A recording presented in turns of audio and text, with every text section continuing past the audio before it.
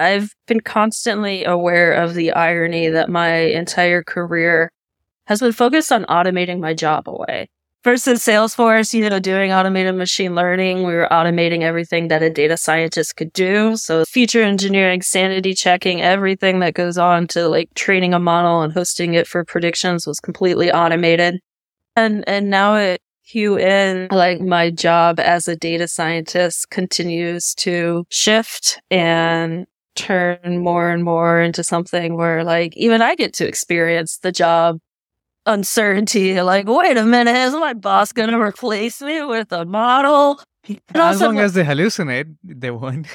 Yeah, just dumping LSD into the model, being like, do the work. You always want a human in the loop. And that is something I've been discovering more now, working with companies and having to spend so much time on really getting good labels and also being able to what the customer actually wants into labels and into a model. And that's even where I feel like my career is going. It's towards product and kind of being the human that's translating the other human to the machine.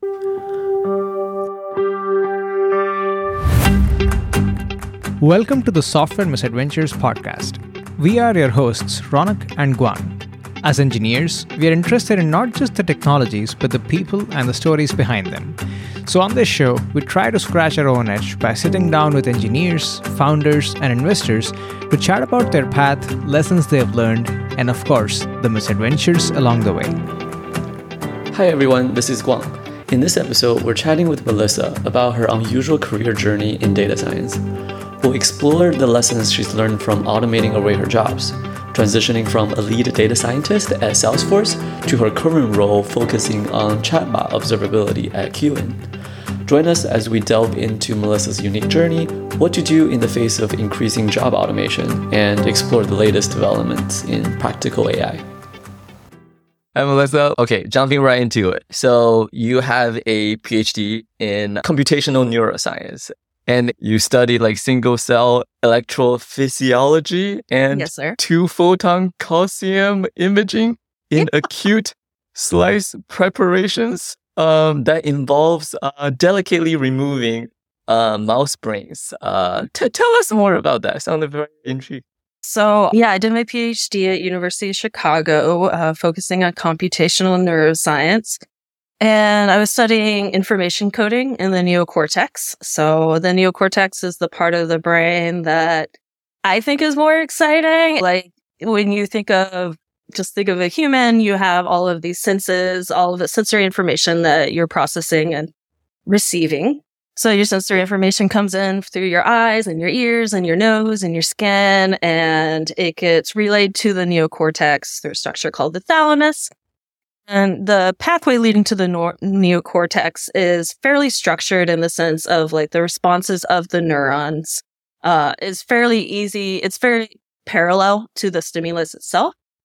So it's pretty straightforward to decode what a stimulus is from the neural activity in these kind of earlier brain structures. But once it gets to the neocortex, it's where a lot of the interesting computation happens, and that's where all of our thinking happens, right? So that's where we're not only like flatly trying to perceive what's there, but we're perceiving it in a way that makes sense to us, in a way that can be incorporated with your other sensory perceptions, and then ultimately is going to lead to a thought or an action or a motor output. So we were really focused on understanding how groups of neurons in the neocortex encode information. And, all data science is like the data that you're looking at kind of changes how you view the system. So we had new technology. This is 2-photon calcium imaging that let us look at an entire field of neurons in relative real time. So you could see the action potential activity of neurons and you can see where they are in space. So that really allowed us to move beyond like traditional neural encoding methods where you're just looking at one single neuron spiking. And instead, we could look at the entire group of neurons and relate their activity to what the stimulus is, to like what computations are being performed and how those groups of neurons are representing the information. So I was in a pitch dark room because it was like imaging, right? 2-photon with a big laser.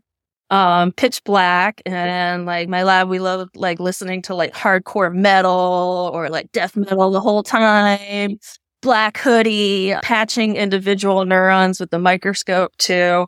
It was really fun stuff. How did you guys analyze the data? Because he's going from analog to then digital and then like... Yeah, it depends on the recording method. So for 2-photon calcium imaging, the signal that you get is counting photons.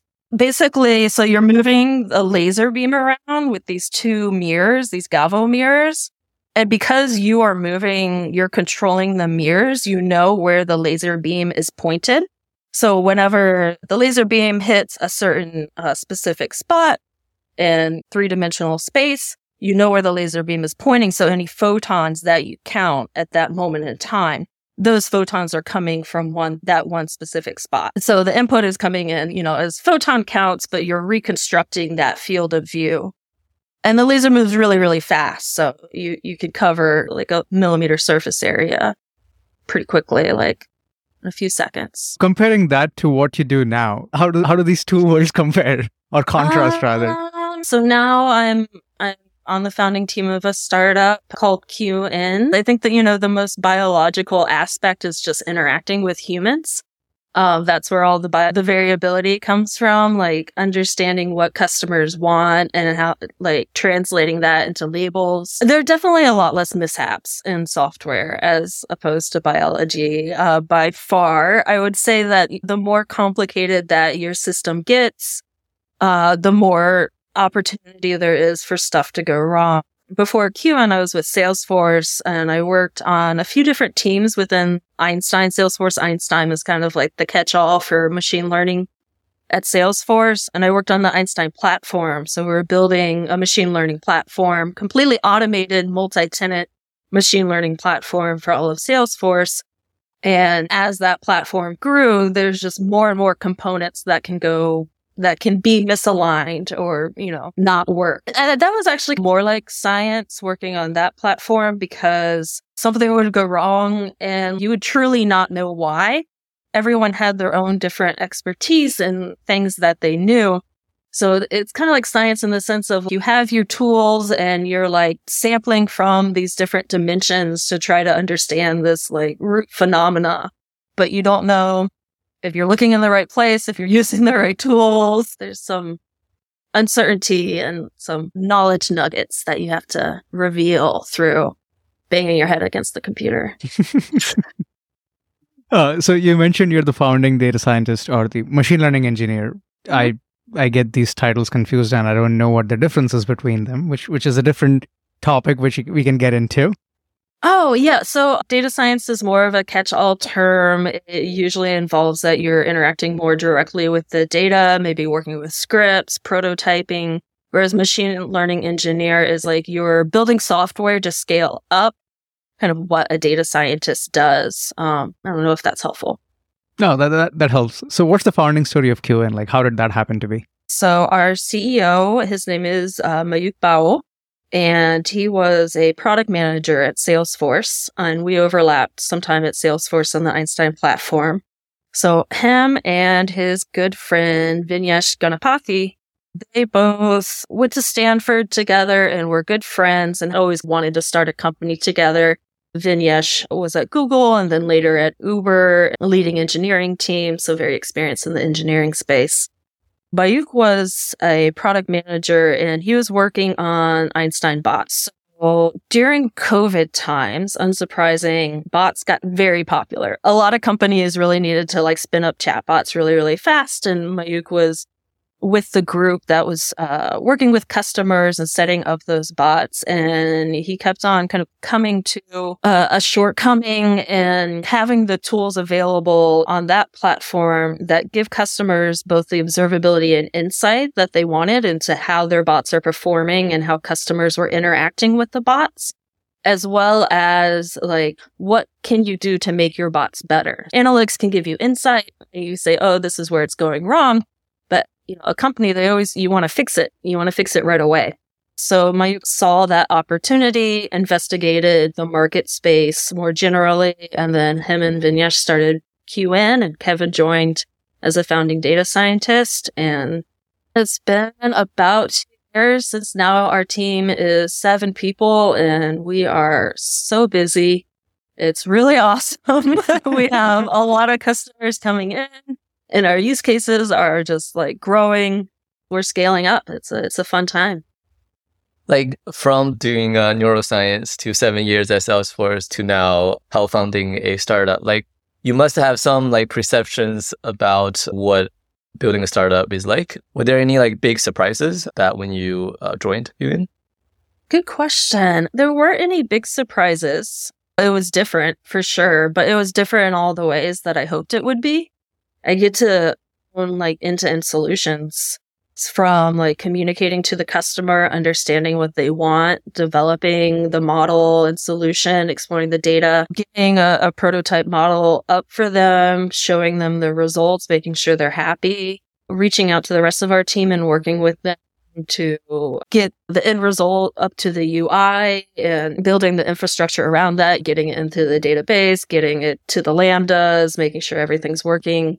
And then like showing it to the customers and like doing all of this within like a month's time span, often even faster than doing it all very, very quickly and getting that fast feedback. So that's like what I was hoping for. That's what I was looking for. I got it. And yeah, it's a lot of work, but it's definitely rewarding.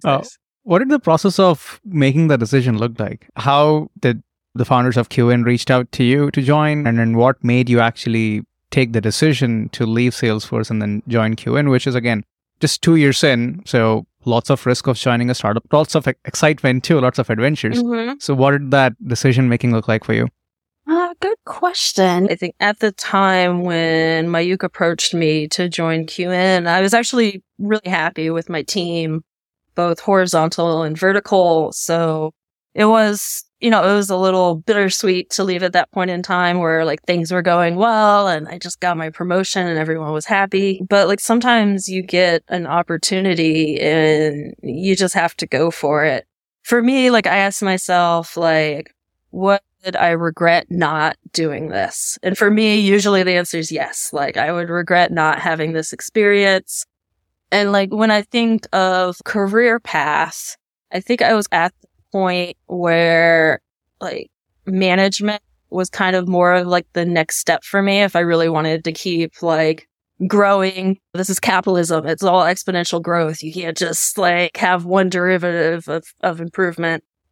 So I was like, do I want to be a manager or do I want to have this new experience? And like, I knew it would be like a little bit of a pay cut, but it would put me in a place where like moving forward in my career, I think I would be doing more of what I wanted to be doing. Like everything's going well at CueIn. Like we're all very excited for like our equity to turn into like real money one day. But the goal isn't really for me to like stop working.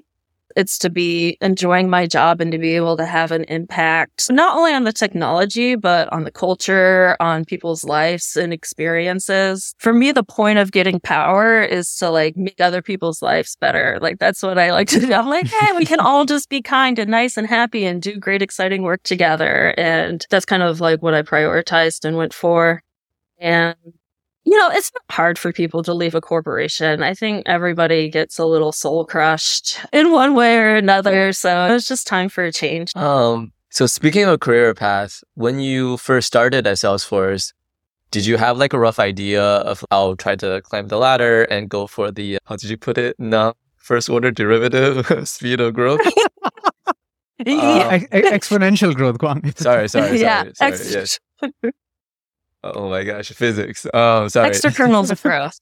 And maybe another way of putting this is like 2 people, right, like who are just starting their career, maybe in data science. Like, would you recommend this sort of try to go for the exponential growth, but then at the same time, kind of keeping an eye out for the startup opportunities, which are more of an unknown, right? Like, because you could go really well, but you could also just go really horribly wrong, which I've got plenty of stories about. So, like, how do you recommend newbies in data science, like, think about that?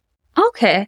Well, I'm going to start with your last statement about startups and kind of what I've heard from my network. It's either a really positive experience or it's absolutely terrible and traumatizing, and that like you need better help for like at least 2 years afterwards. And I think in making that decision, you really have to talk to the people on the team and really like get a good assessment of how happy they are and like what their mentality is. Are they there to grow and learn together as a team, or are they just trying to crush something out themselves?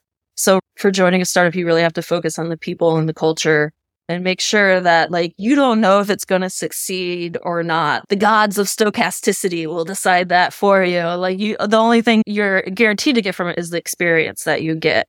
So are you going to be doing stuff where you're growing technology-wise or growing new skill sets? And this is the case for any job, right? Like you focus on like what skill sets you want to grow. And then also like ask yourself, is this an environment where I can grow? Like when I joined Salesforce, I really wanted to grow as a software engineer. Like my background was comp neuro.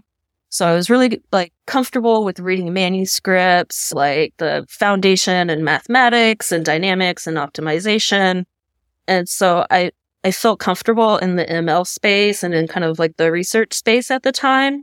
But like I've been programming in MATLAB for like 7 years, and I don't even know if you should put that on your resume sometime. Like, just tell them. I empathize with that. I empathize with that. Ouch. It's so beautiful, though. I really liked it. I had a lot of fun with MATLAB. I love building GUIs and like So easy. Yeah, so easy. Parallel processing was just you ran out of RAM. So much. Anyways, I digress. So I had just kind of taught myself Python at the tail end of my postdoc and preparing for data science. But I was in San Francisco at the time, and I thought, like, this is the time and place to learn how to be a software engineer. And this is like, especially with the team I was with that was building a machine learning platform, which was a very new thing at the time. I saw that as an opportunity to like gain knowledge that like wasn't knowledge you're going to get from a textbook or even maybe a Coursera. So that's kind of like the muscle that I wanted to grow. And I'm glad I made that investment. Of course, it does get to a certain point where you're like, okay, I miss data. I miss architecture and modeling too. But yeah, focus on where you want to grow. And going back to the startups, if you were given two choices to join startup A, which has really, really fascinating tech, but then like the people aspect, it's like, it's like you get along with people, like it's versus startup B, with the tech is, maybe mediocre, but then the people are amazing. Which one would you pick? I think it really depends on where you are in your life and what's valuable. I think there are different times in life where you're like, I got energy, I'm going to conquer, I don't care about all that soft stuff and feelings, I'm just going to power it through. And there can be value in that until you're so miserable that nothing's effective. But up until then, you can really grow just by like focusing on some technology that you're really passionate about. And there are different times in your life where like it's really important to just be stable and to be able to work 40 hours a week and not have extra stress.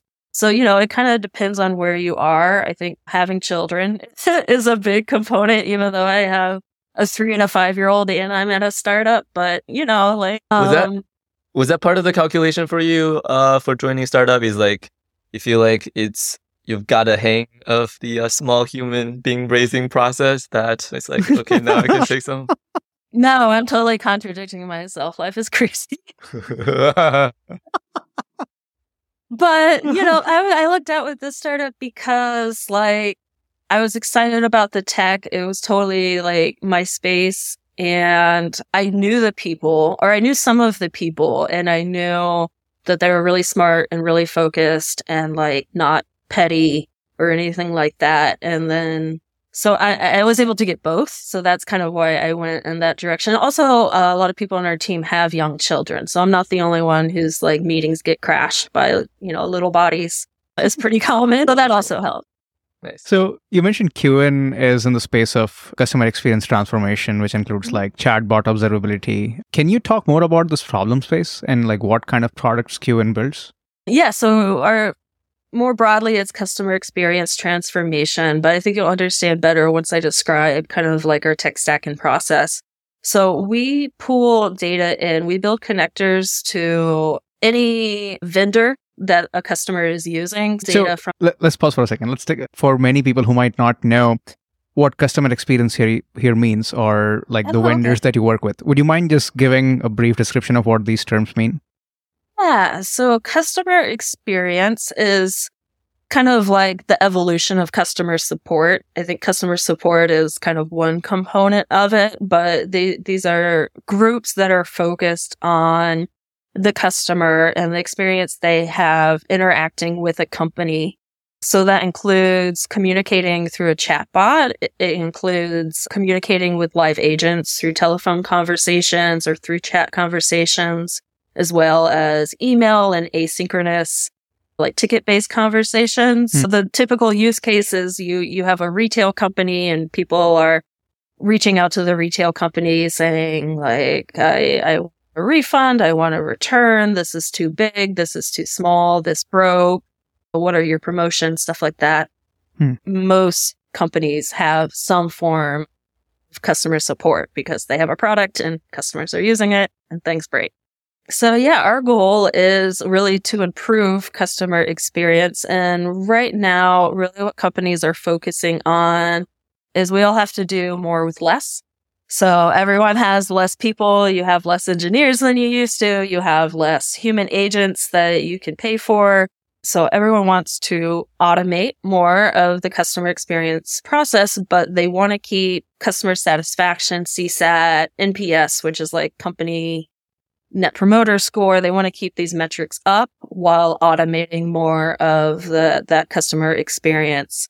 And they also want observability. And this is really where we come in, is we connect all of the different channels and we offer like observability so you can see the entire customer journey from an individual customer to an aggregate, which is really what we focus on, like grouping all of these different conversations in aggregate. So you can see where things are going wrong and what agents are saying. So the use cases are pretty large and expansive. Our canonical use case is chatbot observability and optimization, like identifying where your chatbot is getting confused, where your customers are getting frustrated. So we identify those like missed intents. When you have like a traditional chatbot system is intent based. So basically the bot has a concept of a list of intents and those intents are mapped to a response. So the bot's job is to customer type something, you identify what the intent is, and then you provide a response. So you can imagine if the intent isn't already there in the chatbot system, it gets confused, either it misclassifies or it has like a, I'm sorry, I'm confused response. And so we can identify those and we do unsupervised learning. So we identify new intents and then we look at the agent side of the conversation, because when a chatbot fails, it will usually it'll get escalated to a living human agent. And we look at all of those different agent responses. We summarize them. We aggregate them. So we could say, okay, and export both of those back to the bot. So we could say, here's a new intent. This is what customers are asking for. This is how your agents are responding. And they can look through the different kind of aggregated and summarized agent responses to choose the appropriate one that they want to use. And then you update your bot with that. So then you have a new response for the bot as well. That's super interesting because observability in the machine learning context, right, usually is to help you build a better model, right, in terms of you have better labels and then you clean it up. But then in this case, it can be like very different things, right? Like a large language model to something that's like handcrafted by someone like sitting on the product side, trying to just figure out, hey, these are like the branches we want to draw. Is that like something that you guys experience? How do you go about bridge between sort of all those different like types of levels of complexity, I guess? Yeah. Okay. I think I get that. So you said a few things. One, you mentioned, using LLMs and bots, and that is a hot topic. So right now, I think where most of the industry is at is not letting a generative bot loose on their customers. That's something that people are quite apprehensive of. Right. It's also something that we, are moving forward towards, but like you have to set in a lot of guardrails and kind of like make sure that you have control over the responses. You're not giving misinformation or anything like that. So we as an industry do move more towards generative bots. Like the need for observability is even greater because like you probably don't want to release your new generative bot on all of your customers. You want to start, A/B testing with a small group. You want to observe and record what those questions are and what those bot responses are so that you can continuously build confidence in what you've built and then, expand it for more customers. In this case, when you're looking at a bunch of this data coming from different models, and let's say in this specific case, it's just generative model on some slice of customers, other chatbots on other slice of customers. You mentioned you do unsupervised learning. I don't understand much about it, but what I understand is labeling data is helpful to recognize patterns and like train your models. Is that something that's done in this space or you do, or is it all like let from the data figure out what makes sense? Yeah, so our kind of ML stack is constantly evolving as all of them. I would say a year ago is much more founded in like traditional natural language understanding. When we analyze conversations, we do some supervised learning. So we categorize the conversation, like the different components. And by categorizing the utterances, that helps us simplify what a conversation kind of looks like so we can aggregate. And in that case, we supervise learning. So we do labeling. We do labeling internally and work with a team of labelers to make sure that we get these labels correct. And then the unsupervised part some unsupervised, it's like clustering. Let's say you've got a bunch of utterances and you embed them using some embedding model like BERT. And then you're trying to like figure out what are these different groups. And it's always been a fuzzy process. You have different domains, you have different data sets. So you can kind of get an idea of like what is a good parameter space for you, but there's very much a human in the loop component of it.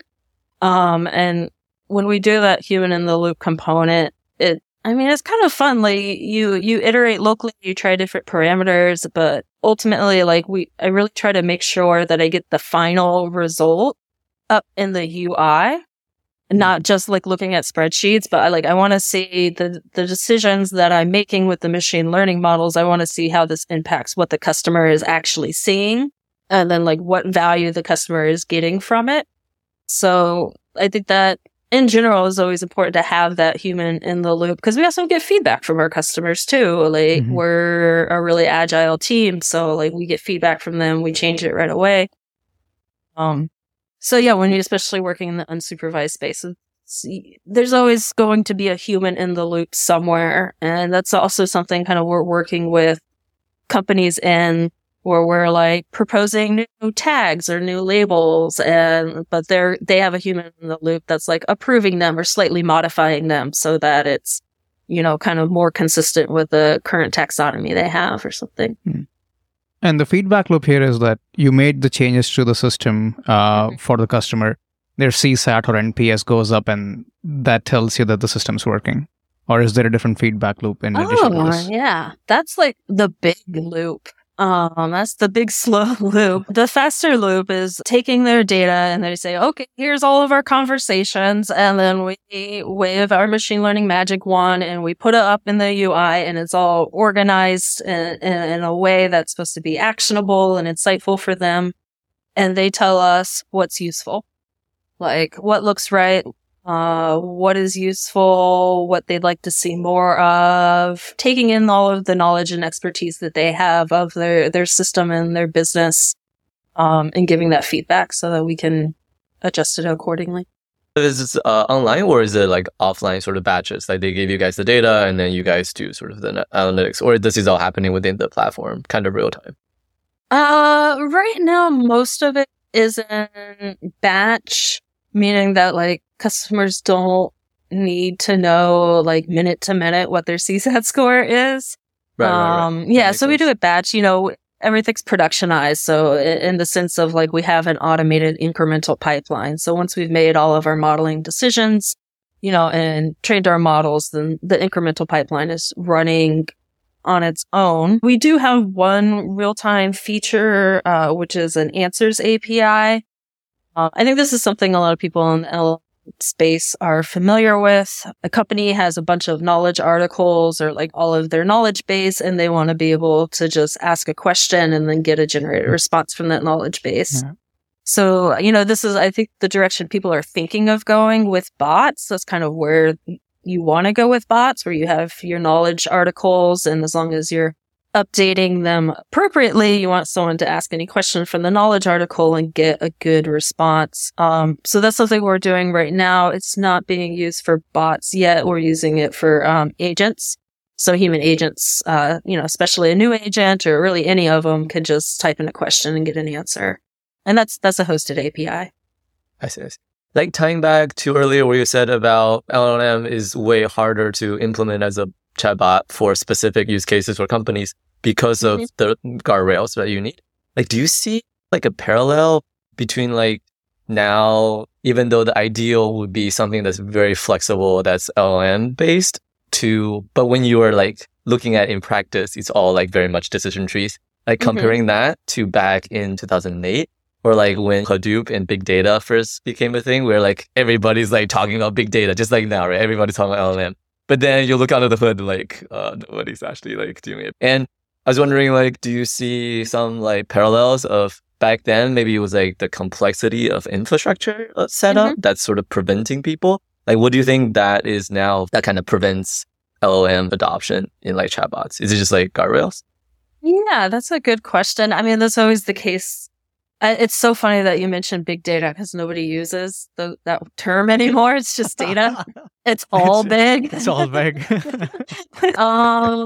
Yeah, that's always the case. There's some new technology, it used to come from research. Now maybe it came from a company and it does something that people weren't able to do before, but there are some kinks to be worked out and some hesitation and caution. And the more like a company has to lose, the more risk adverse they're going to be, and the more time they're going to take and the more guardrails they're going to set up.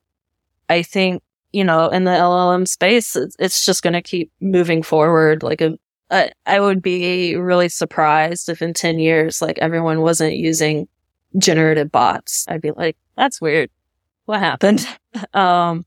Yeah, so I think it's just a matter of taking time and building trust. Like, with any new technology, you have to build that trust. You have to understand how it works. And if you don't understand it, at least see that it performs consistently enough where you're like, it's like physics. It just works.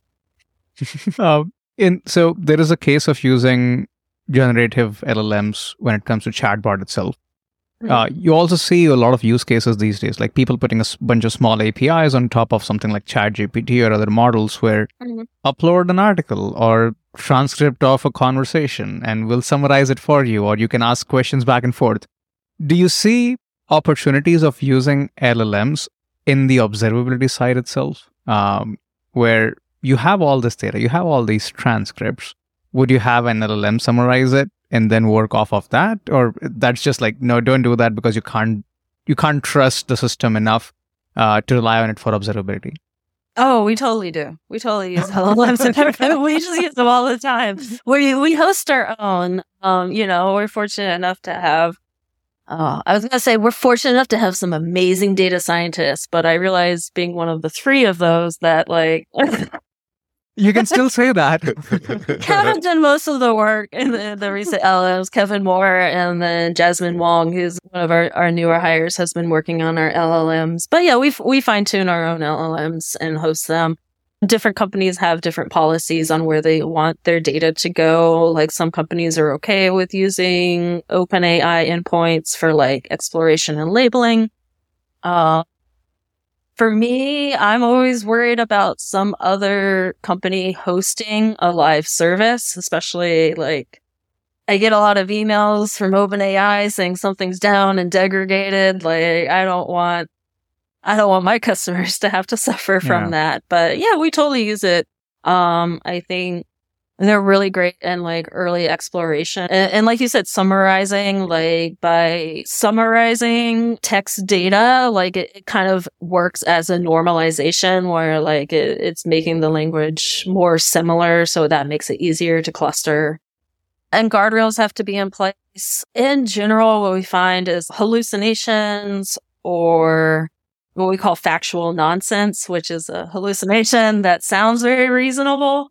I guess you could call it like it's something out of the past. Bullshit. I forgot who said it, but it's like LLMs are bullshitters or professional bullshitters of sorts. Professional bullshitters. Yeah, you got to put your guardrails in place, and like it depends on what the problem spaces you're working on. I think as soon as you've refined your problem space and you're working on one specific thing, it's pretty quick to build like confidence and like the responses are being generated and catching where there are errors and how you can fix that, which is usually providing more information or like better input data.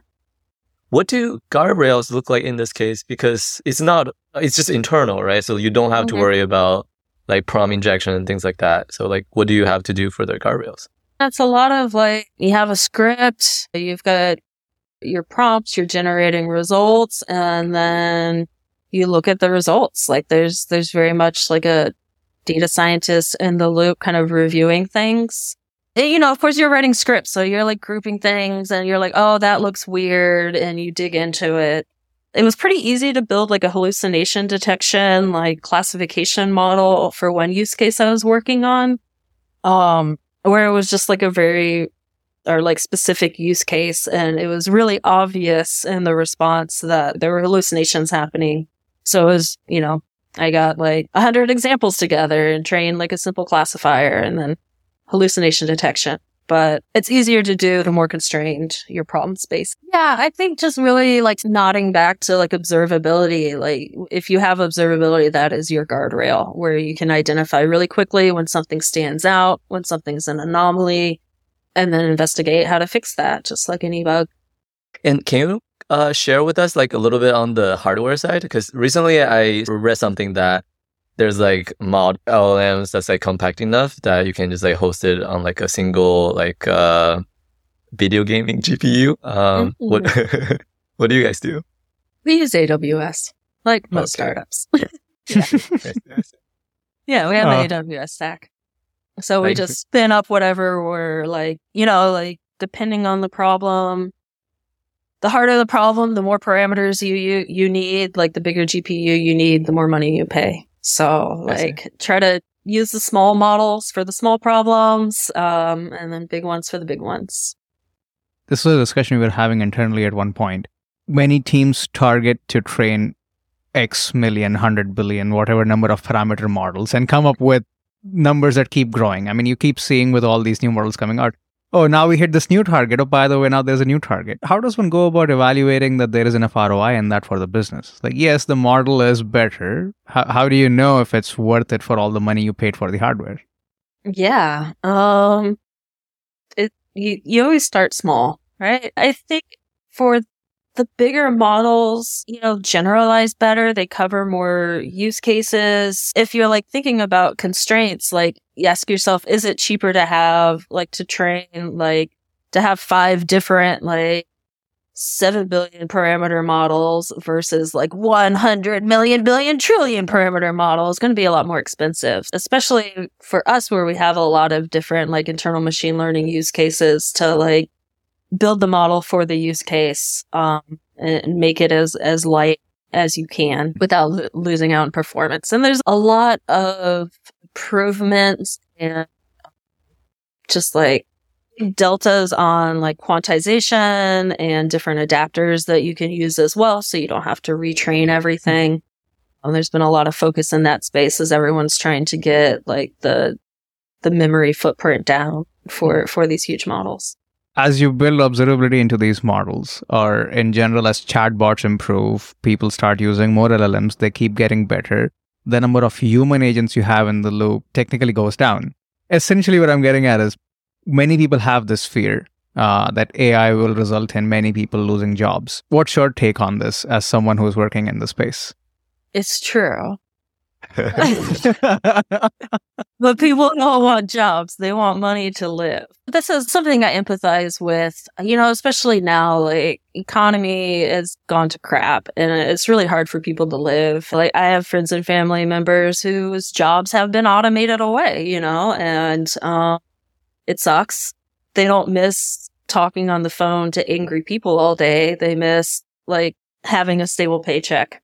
So I actually worked at a call center in college doing customer service for UPS.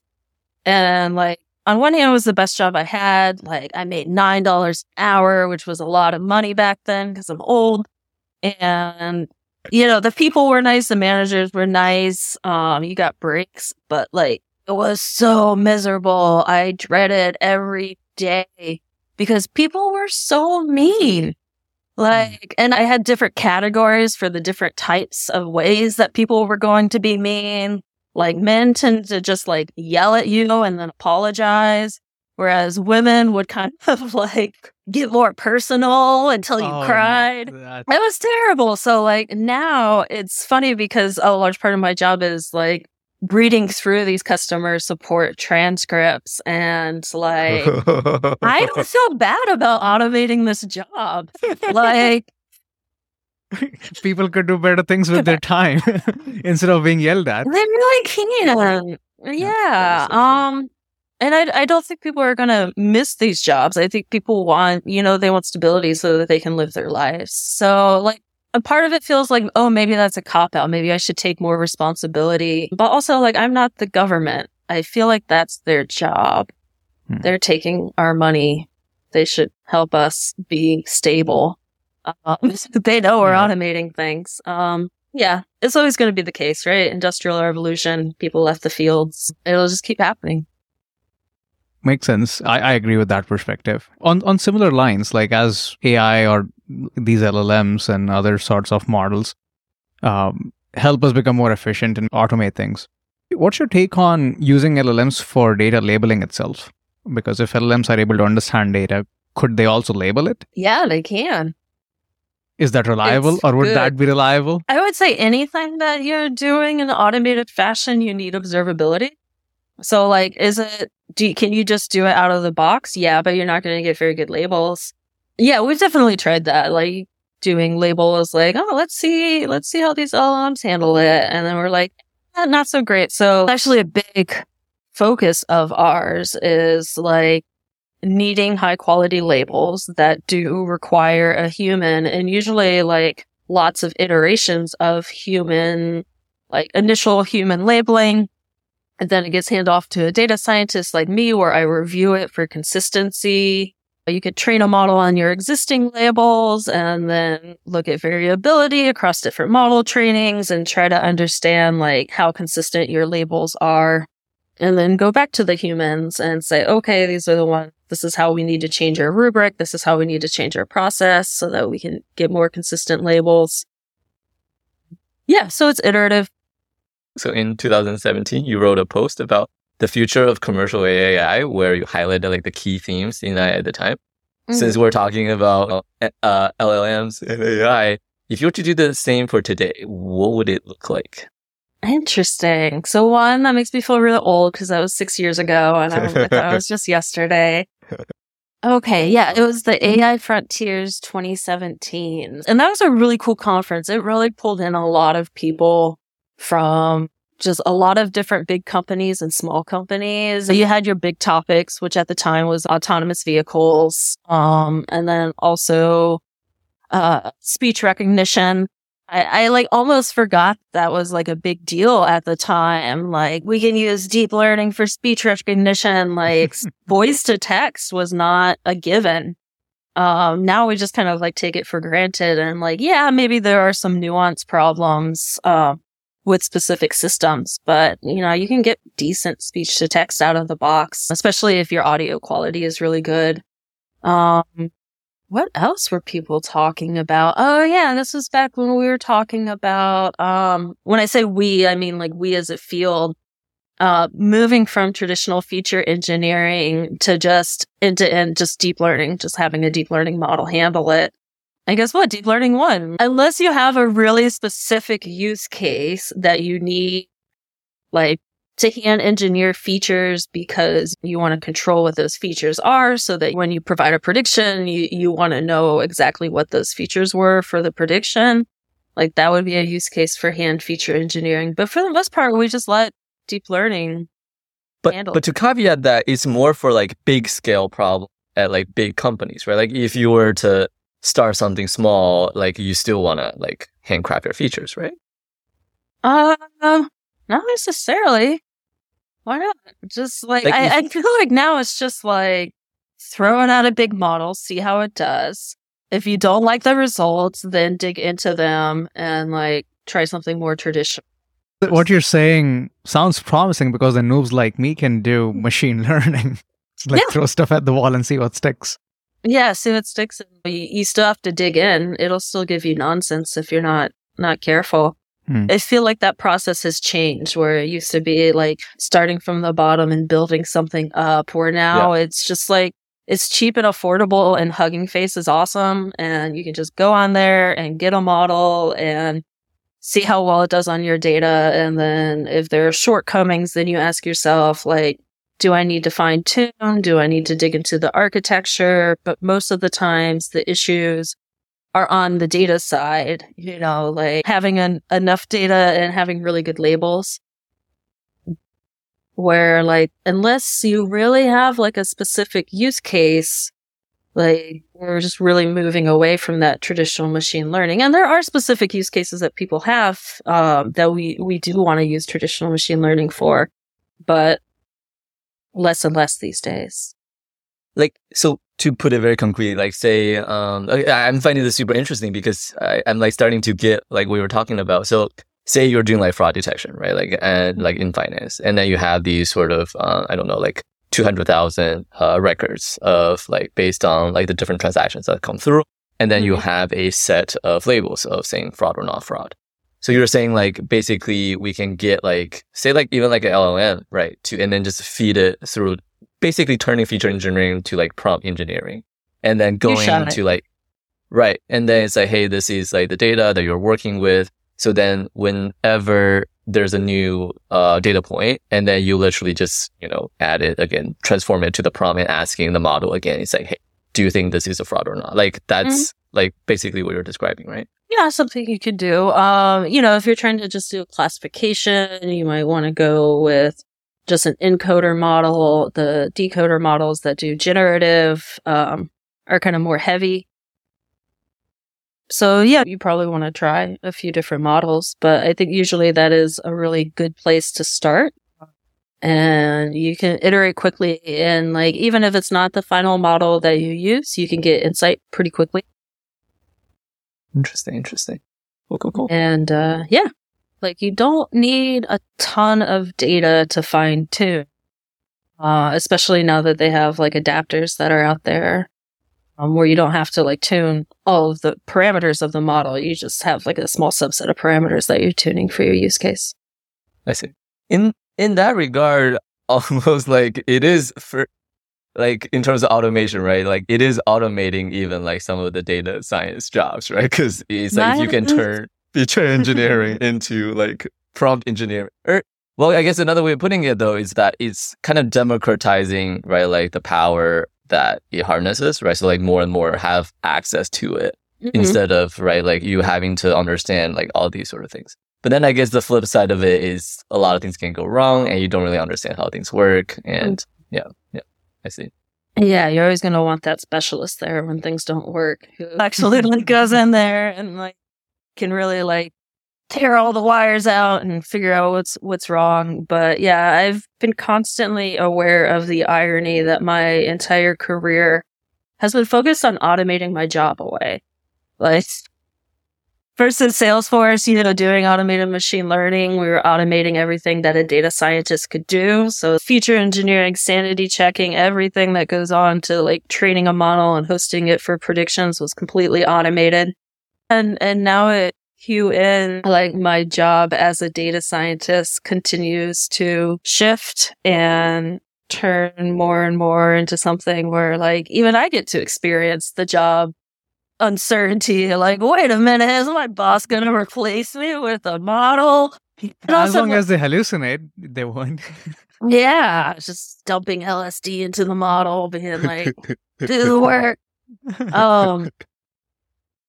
But no, there's always like, I think you always a human in the loop. And that is something I've been discovering more now, working with companies and having to spend so much time on really getting good labels and also being able to what the customer actually wants into labels and into a model. And that's even where I feel like my career is going. It's kind of going more towards product and kind of being the human that's translating the other human to the machine. Which is cool, right? Like, we don't want to do engineering for the sake of engineering, right? Like, we want to do engineering for the sake of building better products. Yeah, it depends. I know people who like to engineer for the sake of engineering. I take that back. This is an engineering podcast. I take that back. So you mentioned a couple of terms, and I've heard about those terms. I think I know them, but I'm pretty sure I don't. And I would love to get to know them from you. So you said something about few-shot learning. What does that mean? Shot means that you're just putting examples in your prompt. I see. So you would, let's say... Now I'm Googling it. I'm like, did I just brain fart? Wait, let me make sure. Yeah, you put it in the prompt. Yeah. Can you give an example of this? So let's say I have a recording of, it's a transcript of the conversation that we've been having. And I want to know when I told a joke that was funny. Wow, this is all of a sudden very relevant. Please, it's very to take notes. Please continue, Melissa. So I want to know, when I said something that was funny. So I take the entire transcript and I put in the prompts like, when did Mel make a joke that was really funny and they weren't just laughing to be nice? And so, like, if you ask that, the model will kind of, like, do okay, but it'd be even better if I gave it some examples. So I would say, here are some examples, and, I can provide the text of, like, when this is a positive example, and it really was a funny joke, and this was a negative example where people were just uncomfortable, and these were uncomfortable ha-has. And so you just put your labels there in the prompt, and, you're restricted by the prompt size. So prompts can't be really big. So you want to kind of try to be concise as much as you can. And that's few shot. It works. I wouldn't build an entire product on it. It's a starting point, but it's not always great. You usually want to iterate. What does iteration look like after something like this? I mean, iteration largely is building up your labels and going from, like few shot to actual fine tuning. And fine tuning is, our traditional machine learning where you have your input and your desired output, and you train the model on lots of examples of those input output pairings. And then eventually the model figures out that relationship. So that's fine tuning, and you need more data for that. But that's going to give you, obviously, much, much better, consistent performance. Got it. And I have a couple more noob questions, so thanks for being so patient. So you mentioned Hugging Face. How do you use Hugging Face yourself? It's a great place to just really quickly scope out the effort that will be involved in delivering a new product. Or a new aspect of the product. How so? Yeah, so let's say I actually did this back in the day before LLMs were like really big. I was trying to figure out how to extract root causes from conversations. And root cause is like a really specific kind of like concept. Like you want to know not just like what the customer wants, but like the why, like the underlying thing that happened. And this is very like, obviously LLMs are great at this now, but at the time they weren't really available. So I just went on Hugging Face and I got some QA models, and I felt so clever because I was like, we just need a QA model. We can ask a question and then we get the answer. And then I do like a bunch of like data processing and data cleaning and kind of moving some things around. And then, there we go. There we have our root causes. So that was an example where I just pulled a QA model, a question and answer model. And that was like a fun way to, it's funny because it was before prompt engineering, and that's kind of what I'm trying to do. Because like I didn't have time to like label 1,000 conversations or train people to label 1,000 conversations. So yeah, I tried the QA model. And that comes up a lot where like they want to know, oh, well, let's look at the sentiment. We're looking at CSAT, but I want to see how the sentiment of the user changes over time and how that's related to their ultimate customer satisfaction. So let's pull a sentiment model off of Hugging Face and like evaluate how well it performs and see if it can give us insight. And if we like it, then we can take it, pull it, set it up, make any changes or fine tuning that we want and use it in our pipeline. So Hugging Face is more like a repository of models that you can pick from with some indication about what the model does. I see. When I first looked at Hugging Face, I was a little confused about what the product was. Like I hadn't seen it until maybe early this year. And it had like a hosting API. It had this repository of models. It has like a code space, some leaderboards. And I'm like, I'm super confused as to what this thing is. I should ask someone who uses it to know what it actually is. So thanks definitely a repository of models. Just like a really great knowledge base. You know what's funny is now that I'm thinking about it, Hugging Face is almost like turning into what OpenAI wanted to be when they started out. Like, do you guys remember when OpenAI was open and they had the reinforcement learning playground? It was all about like facilitating like learning about AI and making it like democratizing AI was like a hot term in the early 2010s. And they had a reinforcement learning playground where people could test their different reinforcement learning algorithms and share them.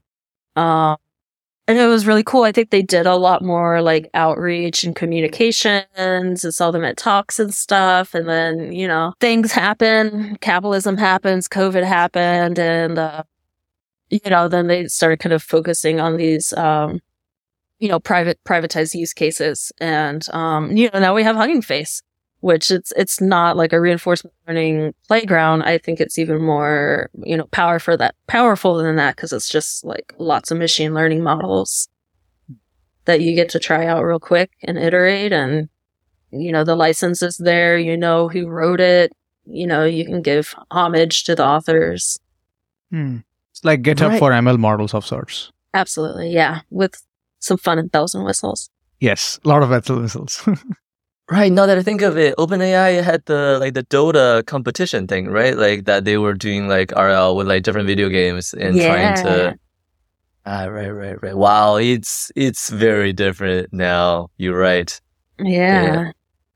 By the way, for folks who are new like myself and who maybe want to learn more or play around with some of these models, do you have any recommendations for a place to start? Like, hey, go do this course or something, some posts or blogs that you came across which are helpful? I think that I'm going to give the advice that like I think is pretty canon or like a lot of people give is just like start getting your hands wet right away. I think courses can be helpful for people, especially if they don't have like engineering experience. It's hard to get off the ground when you like can't install Python. Like it's very frustrating. But like if you have like some like basic engineering skills, I really recommend just getting your hands wet. People traditionally for data science, people used to say go to Kaggle. Kaggle like hosts data sets and competitions, and it was a place where you could go to get data to play around with. But now, honestly, I recommend that people check out Upwork. So Upwork is a company where like companies can hire people as contractors for different tasks. And one of those tasks can be data analysis, machine learning. So Upwork, I think, is a good place to hone a new skill. And like you're motivated because like companies will post different jobs. So you can see like what a company wants to do and you can do whatever like their take home interview. See how well you're doing and see what like people are actually hiring for. And this is what you used to only be able to do by like going through the grueling process of like applying to a bunch of companies and hoping that they like, this is what before I started Insight, this is kind of how I got started doing real data science is like getting a job interview at a company like Uber, Facebook and failing miserably. and then going back and resolving that problem and being like, okay, now I can do this. So like now you can do it through Upwork, and like you can, I think it's less soul crushing maybe than having to like get all excited about working for a big company and realizing that you're not there yet. Yeah. That's good advice. Very relatable. Yeah. Cool. So we want to be respectful of your time. Sorry that we're already going over, Melissa, but maybe the last question. So like, suppose you had the power to send a tweet that everyone will see. What would your 280 character message say? Stop using Twitter. Damn.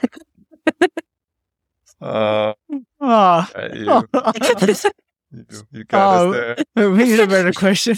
Yeah.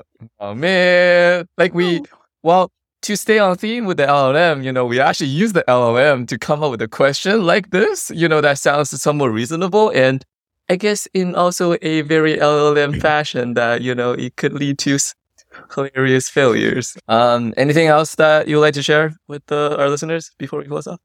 No. Be kind. Kindness is free. Kind to each other. Kind to your bots. Some people think that one day they will rule the earth and they have all the data, so be polite.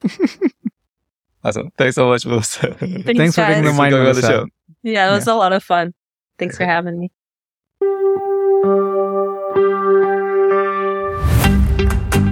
Hey, thank you so much for listening to the show. You can subscribe wherever you get your podcasts and learn more about us at softwaremisadventures.com. You can also write to us at hello@softwaremisadventures.com. We would love to hear from you. Until next time, take care.